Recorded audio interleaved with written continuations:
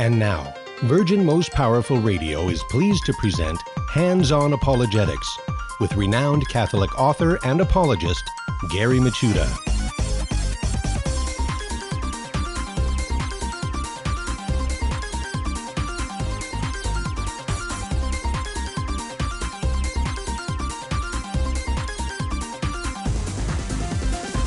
And welcome, everybody, to Hands-On Apologetics. You have entered into Virgin Most Powerful's Apologetics Dojo. It's great to be with you today. It's Thursday, and it's nearing the turn of the new year. So we're going to finish out this year strong because we're going to be diving into Scripture and the Eucharist with convert Brian Topham. And we're going to take a convert's look at John 6. And I think that's a fantastic way to wind up the year here on Hands-On Apologetics by looking at John 6, thinking about the Eucharist, and also looking at this particular passage through the eyes of a recent convert. So that's going to be a ton of fun. That's coming up on the other side of the break.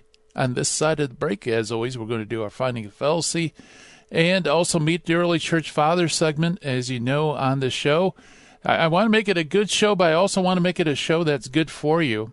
And so if you're listening to the first segments of pretty much every show we do, we're going to do some critical thinking exercises, and we're going to learn something about an early church father. So if you're a veteran to the show, you've been listening to us, you are very well armed in terms of spotting theological fallacies and formal fallacies, and also knowing something about the early church fathers, probably a lot more than the average person out there. So our Finding the Fallacy for today is, for you Latinists, the Argumentum ad Populum, otherwise known as the argument to the popular or appeal to the popular. And also our early church father is not necessarily an individual. It's a collection of writings known as the Apostolic Constitutions, which is somewhat influential in the early church. Very strange collection of writings indeed. So we're going to get into that, find out what is the Apostolic Constitutions, where did it come from, what's contained in it, all that good stuff in a few seconds. But first, I want to welcome all of you to the show properly, beginning with our live stream audience. Hi, everybody. Welcome aboard. I also want to welcome all of you listening on radio all over the country, and also listening to us on social media, either podcast and other recorded forms. I want to welcome all of you as well, because we're all part of this thing we call Hands-On Apologetics. It's great to have you with us. It's amazing the scope of the reach that this program has through the world. So we're helping our brothers and sisters across the sea, and also we're helping our brothers and sisters here in the States as well to understand, defend, explain the faith with clarity, charity, and confidence. And it's great to be part of this. So thank you, everybody, for tuning in. And let's see. Yeah, I should also mention, since it's coming up at the end of December, next month at the end of January, there's the huge Spiritual Warfare Conference coming to you in Covina, California. And if you go to virginmostpowerfulradio.org and you click on the banner for the Spiritual Warfare Conference, you'll see, first of all, that it's sold out. And that's no surprise because, big-time heavy hitters are going to be speaking there. Of course, the great Jesse Romero and Father Ripperger and a whole bunch of other great guys, that are cutting edge in terms of spiritual warfare. So the live is sold out. You won't be able to go there in person. However, you can still access it as a recording the day after the program. And to get all the details about that, just click on the banner right there on virginmostpowerfulradio.org, and you'll get all the deets. By the way, if you have a question for our guest, Brian Topham, you can always give us a call toll-free at 888-526-2151. That is 888-526-2151. Or if you'd like to send me an email, love to hear from you. And the email address to send it to is questions@handsonapologetics.com. That is the official Dojo mailbox. And love hearing from you guys. So, again, questions@handsonapologetics.com. I know on the web there's all sorts of different avenues to get a hold of me, but that really is the best way to do it. So please do. Let me know how it's going on, what's going on in your life, whether you're in a dialogue and you need some help. Anything I could do to help, that would be great. So I think we covered all the bases. Why don't we jump into the Finding the Fallacy segment, which is the argument ad populum. It's argument of theory, which fallaciously, the argument which is based on affirming that something is real because a majority thinks so. Okay, so it's basically everyone believes this, therefore it's true type argument. So it's appeal to a popular belief. This occurs an awful lot. It's if a million Frenchmen can be wrong, then obviously 1,000 or 100 social media experts, so-called, out there can be wrong as well.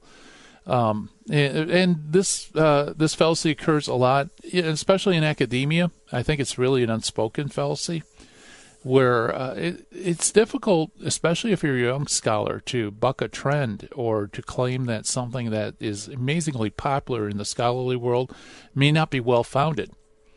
And so there's a tendency, especially if you're doing research in a particular area, to default to whatever's the popular position, if it's outside of the area you're working on. And so what happens is you get this idea of a majority report, and the majority report would be true because so many people, even so many scholars believe it, which doesn't necessarily mean it's the case. It could be true, but it doesn't necessarily mean just because something is popular that it's necessarily true. And I think we run into this in everyday life a lot. It's so easy to just basically say, well, it must be true because how could so many people be misled on a particular issue?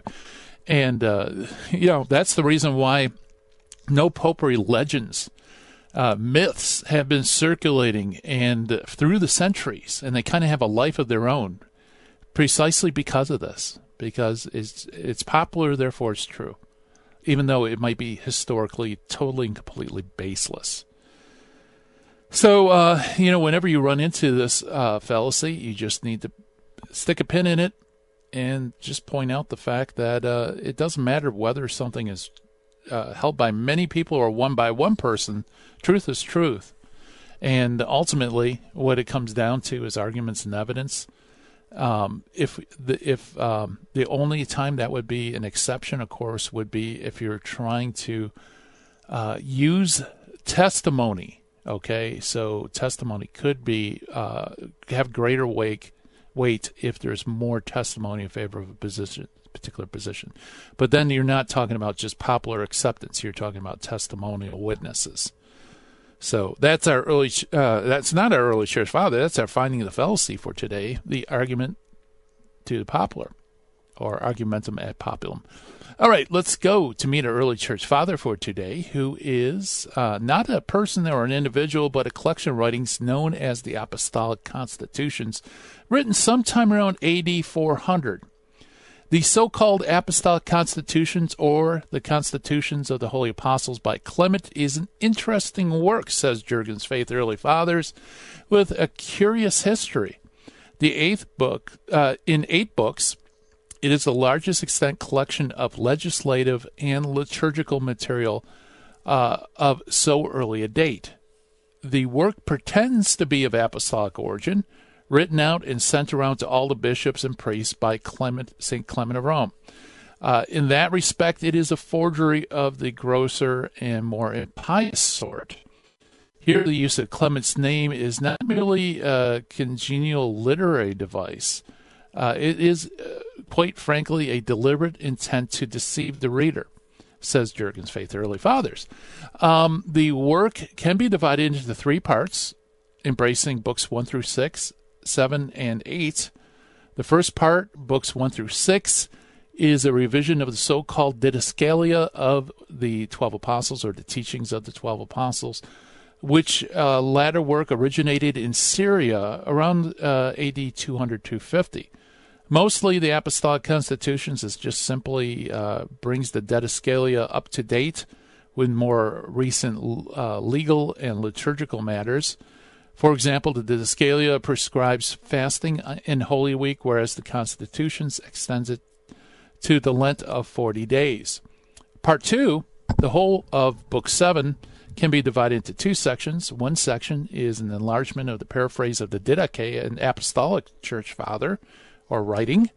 Section 2 is a collection of prayers of praise and thanksgiving, instructions on the teaching of catechumen and administration of baptism, catalog of the bishops consecrated by the apostles, which list shows a knowledge of the Pseudo-Clementine literature and also of Eusebius' church history, a morning, evening, and meal prayers in chapters 47 through 49, morning prayer in 47, and is a the greater doxology, the Gloria of the Roman Mass, and a meal prayer in chapter 49, which is almost verbally identical to the Pseudo-Athanasian work on virginity. The third and most valuable part of the work is the final book, Book 8, and this has 3 sections, the first dealing with charisms, the second with ordinations and blessings, and the third with legal prescriptions. The final chapter, 47, constituting what is generally treated as a separate work, but which seems to be the work of the Pseudo-Clement, or whoever put together the constitutions. It is the 85th so-called Apostolic Canons, the 85 Apostolic Canons. Chapters 6 through 15 contain the entire so-called Clementine liturgy, or the oldest extant complete text of the Mass. And that is our early church father for today, which is the Apostolic Constitutions. More to come after the break. We're going to be talking with Brian Topham about John 6. Stay tuned.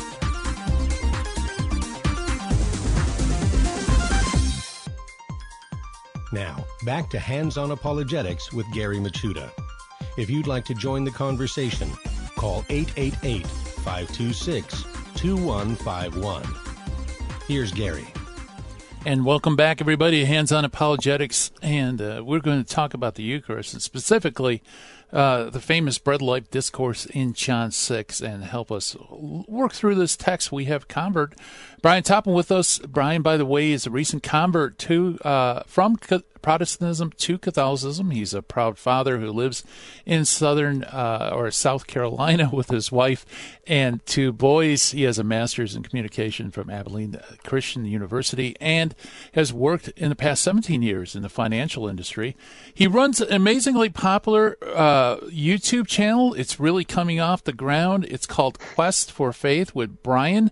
So I encourage everybody to go there, check it out. If you like it, subscribe and like the channel. Let's get some exposure for him, where he breaks down the Catholic faith from a newcomer's perspective. And I've watched several videos of really good stuff. And Brian, welcome back to Hands-On Apologetics. Thank you. I appreciate you having me back on. Yeah, and well, I appreciate you coming on. You're doing great work on your channel. I really appreciate your perspective, and especially with today's topic, which is John 6, which was very important for you personally. Yeah, I mean, this topic was quite literally the reason I looked at the Catholic faith.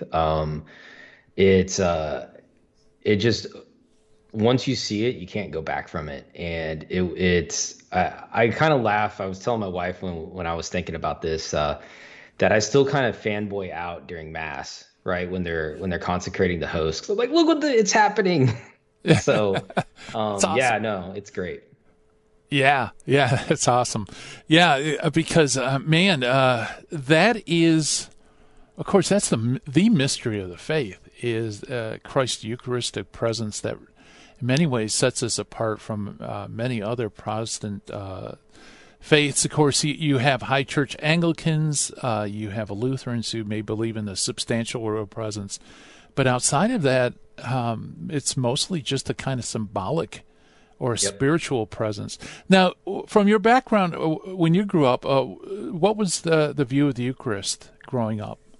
We still took it seriously. It was only a representation, but it was something that you didn't partake unless you've been baptized. And it was I even remember actually getting mad at a friend that came to visit, and he took partaked in what we didn't call the Eucharist, but the Lord's Supper, because he wasn't baptized. And I was like, dude, you can't do that. Like, you need to be baptized to be able to do it. So it was definitely something in the Church of Christ that they do take very seriously, but they don't take it that next step to it's the real presence, which would make sense because you need the apostolic succession to be able to do that. But yeah, it definitely was something serious.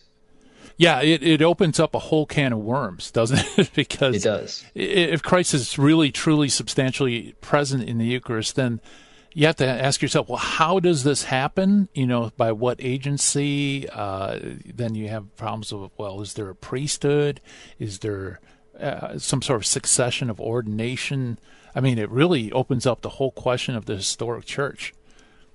Yeah, and I think it's really it's the key. And when you're looking at the whole book of John, I mean, I think he's laying the groundwork throughout his entire gospel there of Jesus being the sacrificial lamb. I mean, it starts off with in John, was it chapter 1, verse 29, with John the Baptist saying, "Behold the Lamb of God who takes away the sins of the world." I mean, that's from the get-go. And I think one of the great things to do when you're reading scripture, and especially this passage, and I heard Steve Ray say this, and it just clicked when he said, you have to put on your Jewish glasses when you're reading this and understand what the Jewish people were hearing when they were hearing these words and what was going on. Which I think because of that, we miss a lot when we're reading the gospel, because we don't understand the cultural implications about what was actually happening. Yeah.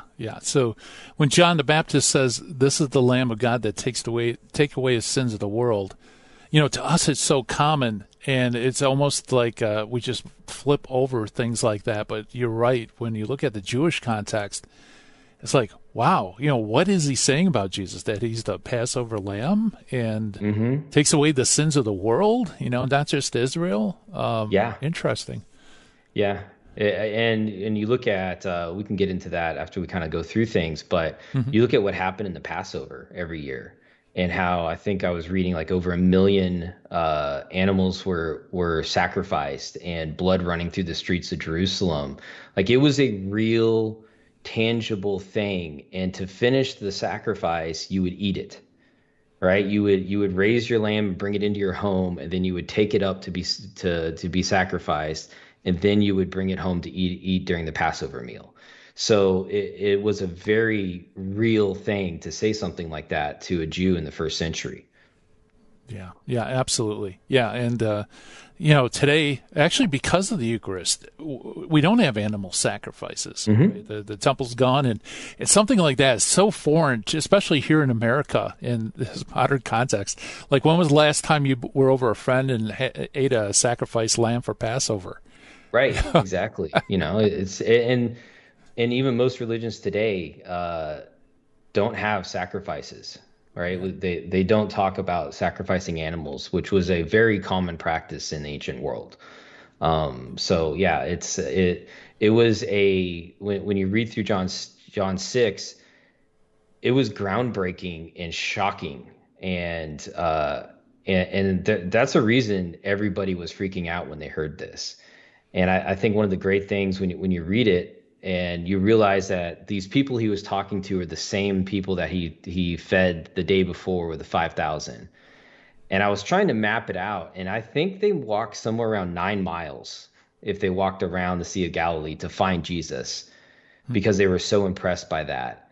And Jesus immediately starts talking about, you're only here because I fed you. You're not here for your spiritual meal. You're only here because of the bread that you were satisfied. And just starts going into really talking about how Moses brought the bread from heaven, or God brought the bread from heaven. I am that bread. And this really started hitting a nerve with these Jews that were following him, and even his disciples. Yeah. So as a Protestant, I'm sure you've read John 6, at least a few times during during, if not more, during your lifetime.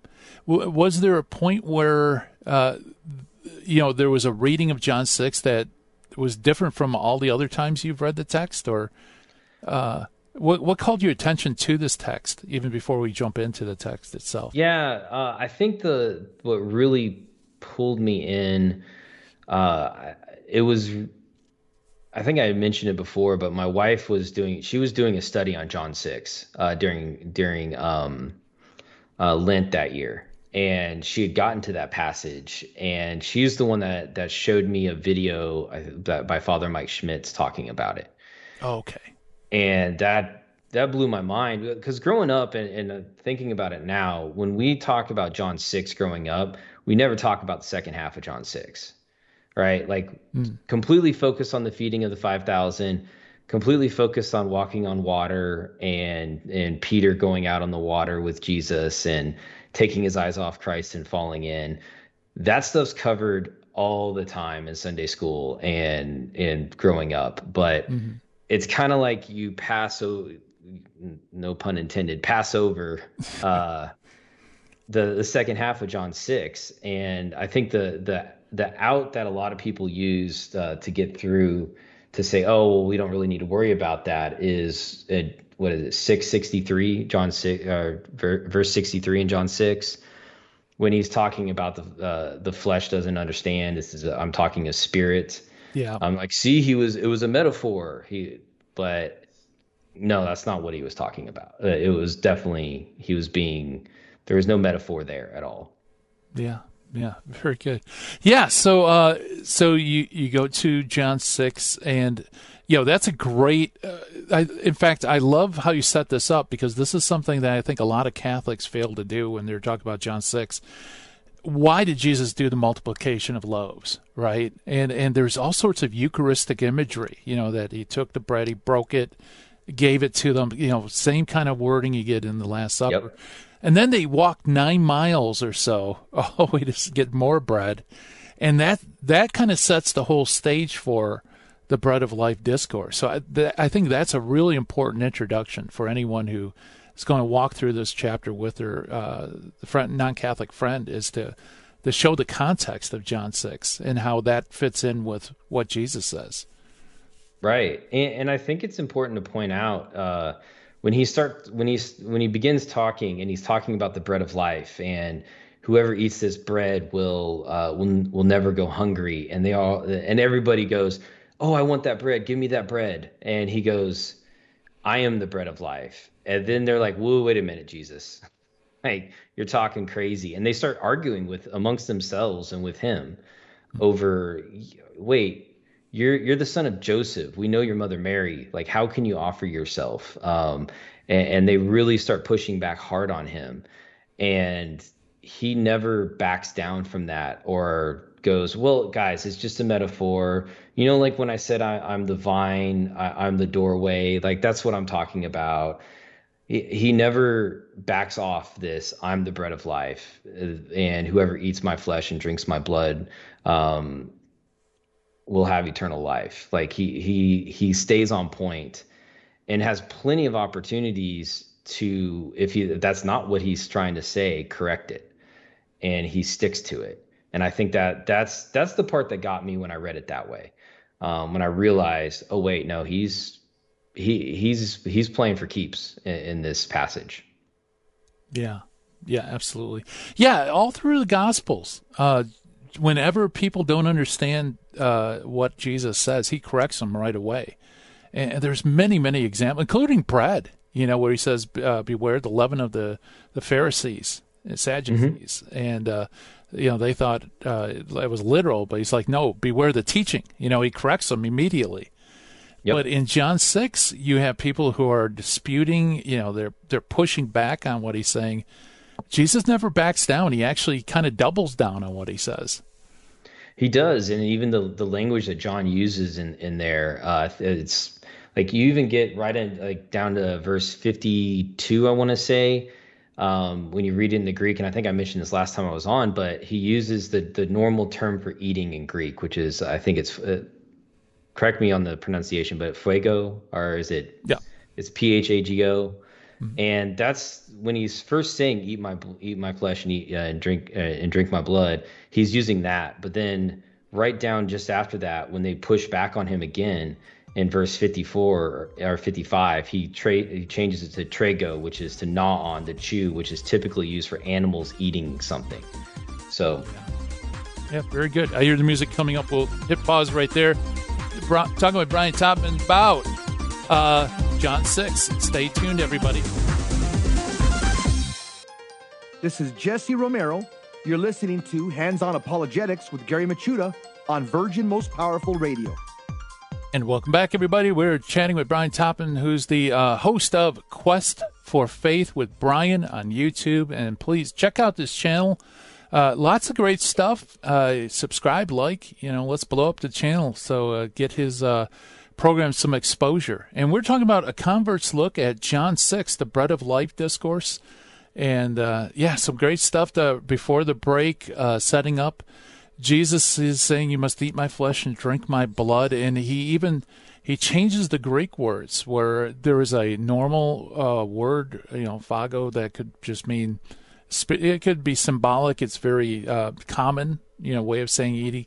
Then he changes it trogo, where literally gnaw down, munch upon, chew within that. So he intensifies his language, doesn't he? Yeah, he does. And that's when I think everybody in the crowd there probably went, oh, he's being serious. And then I love it in he turns around to his disciples, and what does he ask? Oh yeah, he turns around. This is in verse 61, and he says, "Do you take offense to this?" Right? Like the crowd's starting to leave and murmur against him, and he turns to his disciples and goes, "Do you take offense to this?"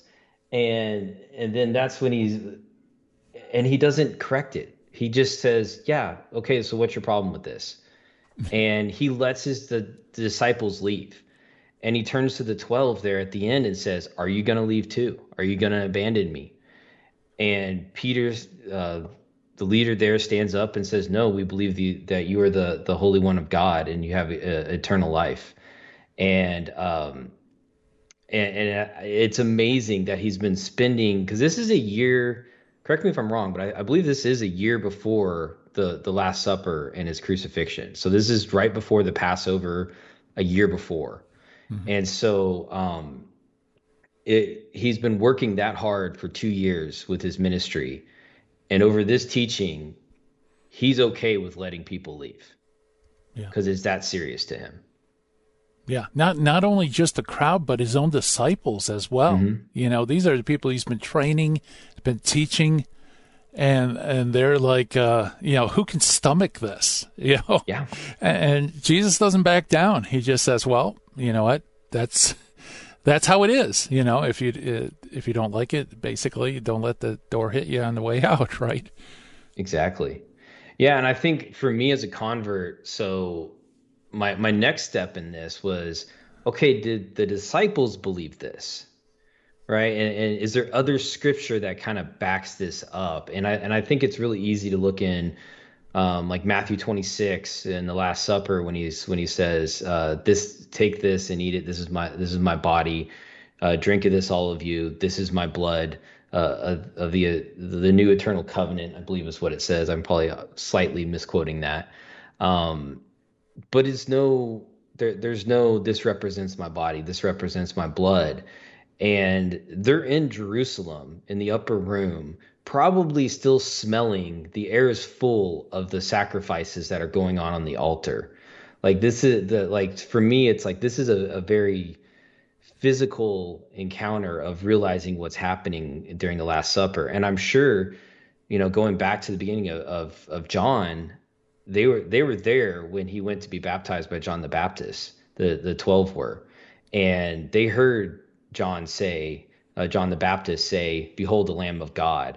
And then all of these things are culminating and clicking in their minds while Jesus is going through this and teaching them about the Eucharist and what they need to do moving forward. And so I just you read that, and then you read 1 Corinthians chapter 11. where Paul is just berating them on misuse of the Eucharist. And to me, it goes against that thought that it was a meal in the first century. They got together. It was like a family meal in a house. And Paul specifically goes, this isn't a meal. Don't you have your own home to go to and eat and drink? And then later on, I think it's in verse 27, chapter 11, verse 27, he goes into talking about how you can damage your soul if you partake in the Eucharist incorrectly. So examine yourself before you go to the Lord, because you're profaning the body and blood of Christ. So they were taking it literal. That's the language they use throughout the scriptures. Yeah.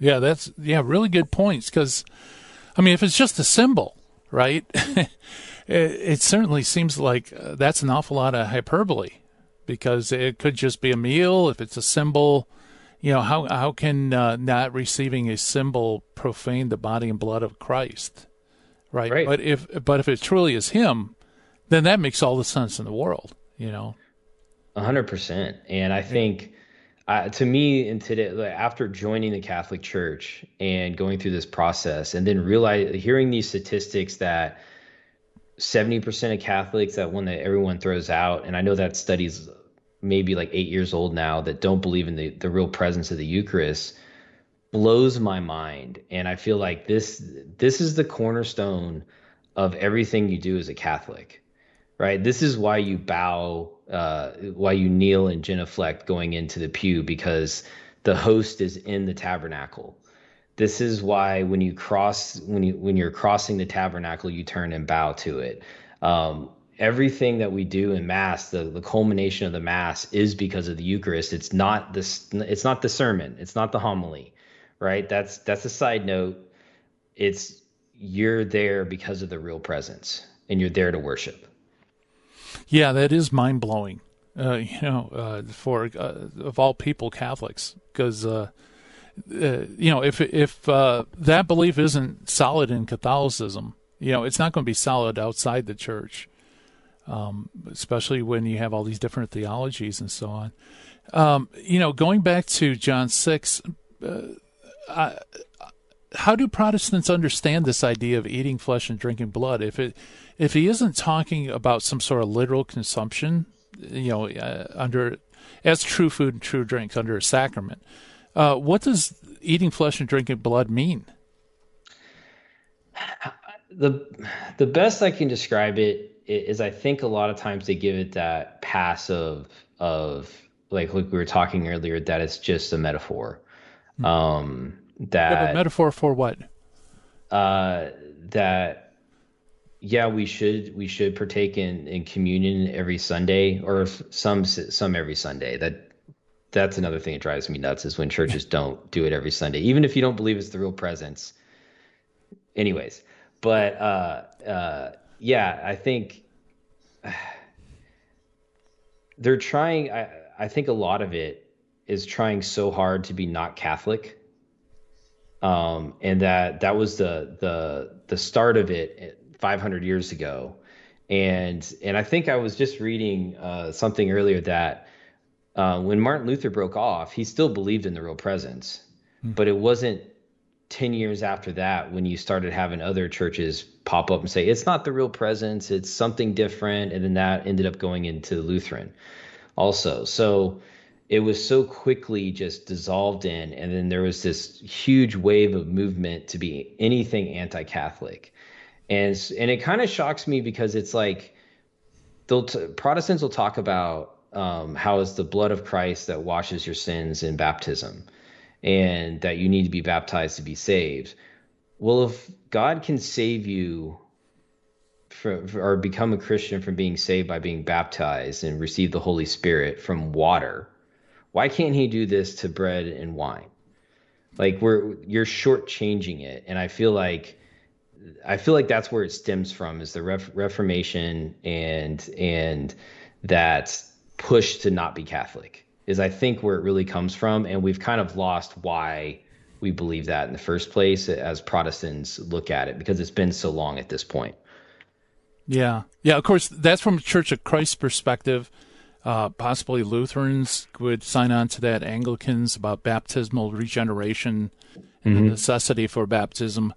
And, of course, that outside of those groups, it's Baptistic, where it's just even baptism's just a sign. So everything kind of gets folded under faith, right? It's faith in Christ that does it. It's not the water. It's faith in Christ. It's not the Eucharist or any other sacrament, right? Everything is faith. Yeah. And I think that it goes back to that faith alone topic, right? Because if it's faith alone, then none of this other stuff necessarily matters that much. And I think that's kind of where this falls into with John 6, and why growing up we focused on the first half and never really studied the second half in church. Because I've never heard a sermon in a Protestant church on the end of John 6 ever. Yeah. In 38 years of going to Protestant churches, I don't ever remember that. So it's like, it's one of those sections of scriptures. It's like, and he walked on water. And then in John 7, it's just, let's jump it because it's hard to defend this. Right. Yeah.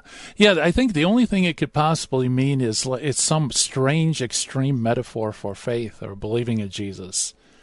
But, it's hard to say that the Jews left him and even his own disciples left him because he was saying that you have to believe in him. I mean, Jesus throughout his public ministry was preaching a necessity to believe in him, right? Necessity for faith. Why would John 6 be any different? There's obviously something deeper going on here than just using a very strange metaphor for believing and coming to Christ. Oh, 100%. I agree with you completely on that. I mean, it's the sign of the new covenant, right? Like and covenants were usually sealed by a sacrifice. And so it just makes so much sense when you look at that, when you read the Old Testament, and how were their sins forgiven before Christ? Oh, they would sacrifice a lamb. It's just all culturally fits perfectly with Judaism. And it's a perfect extension of the continuation of faith, the salvation history. I just think it's a beautiful thing. Yeah, absolutely. Absolutely. So there's so much on the table I'd love to dive into, but I can hear the music coming up, so let's just hit pause right there. We are chatting with Brian Topham, the host of Quest for Faith with Brian on YouTube. Check it out, and more to come on the other side of the break. Listen to Hands On Apologetics.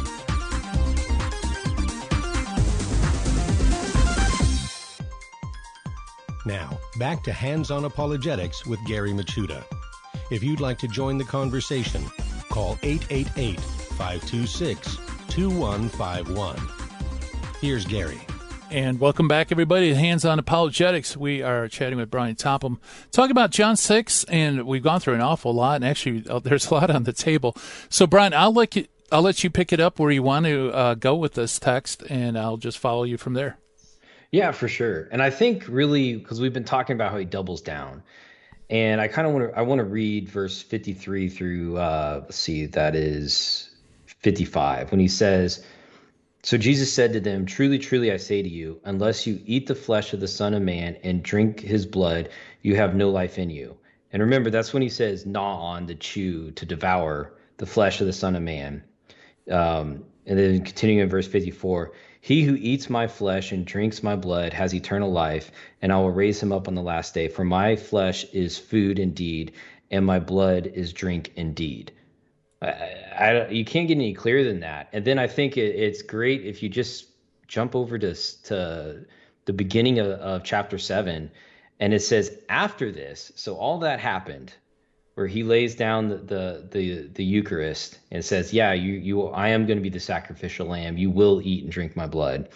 And it says, and starting on chapter 7, verse 1, after this Jesus went about in Galilee. He would not go about in Judea because the Jews sought to kill him. He made them so mad he had to flee because they were going to kill him. And he never tried to correct what he was saying. Wow. Yeah. Yeah, fantastic. I never looked at John 7:1 before. That's kind of cool. Right? So there was ramifications to what he just said. I mean, Yeah. terrible ramifications. Right. And it's the first time too. I love right at the end there. It talks about he mentions Judas, right?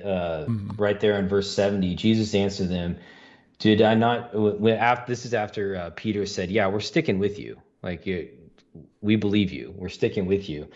And then he says, "Did I not choose you, the 12, and one of you is the devil?" And so I feel like that was maybe Judas at that point wasn't on board. He's like, "I'm going to stick with you, but I don't know about that."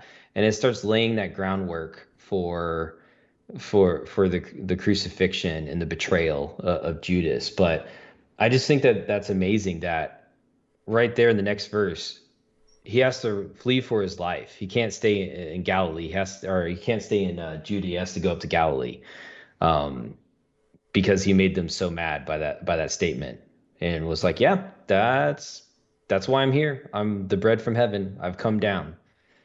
So yeah. Ominous words. So it sets into action also.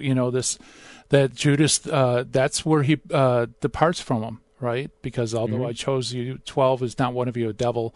He was referring to Judas, the son of Simon the Iscariot, and it was he who was to betray him, one of the 12. So right there, you have the falling away of Judas. That he didn't even have the integrity to leave Judas. He still remains with Jesus, even though he didn't accept his teaching. And then Jesus has to move about in Galilee because Judea now. That they're Jews seeking out to kill him because of his teaching. Yeah, fantastic stuff. Yeah, and it's, and I always I love finding this stuff out, and I felt like it made Jesus so much more real to me learning this, because he really was a revolutionary.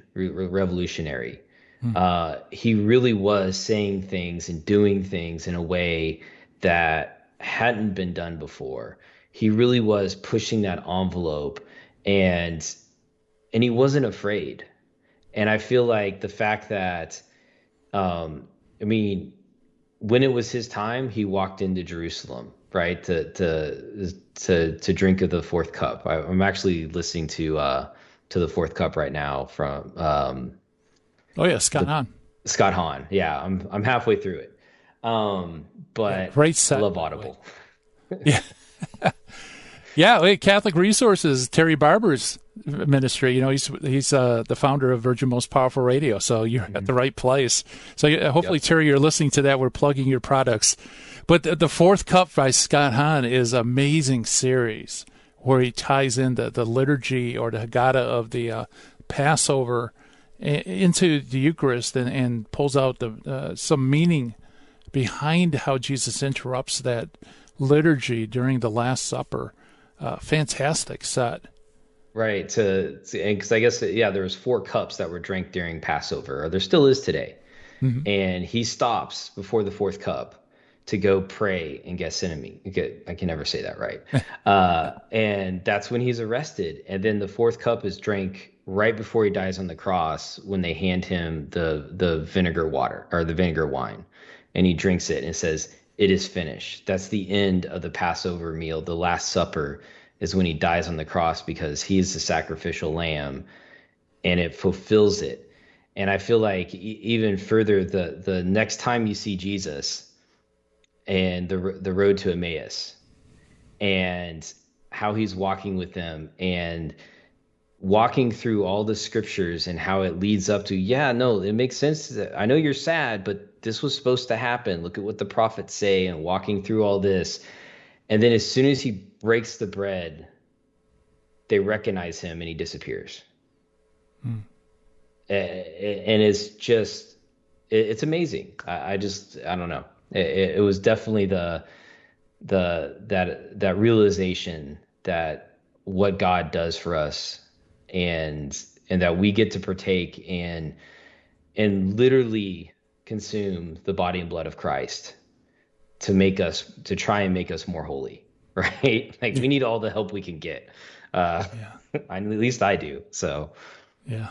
No, I hear you. Yeah. So they didn't recognize him, even with all the scriptures, right? They don't recognize Jesus walking with them.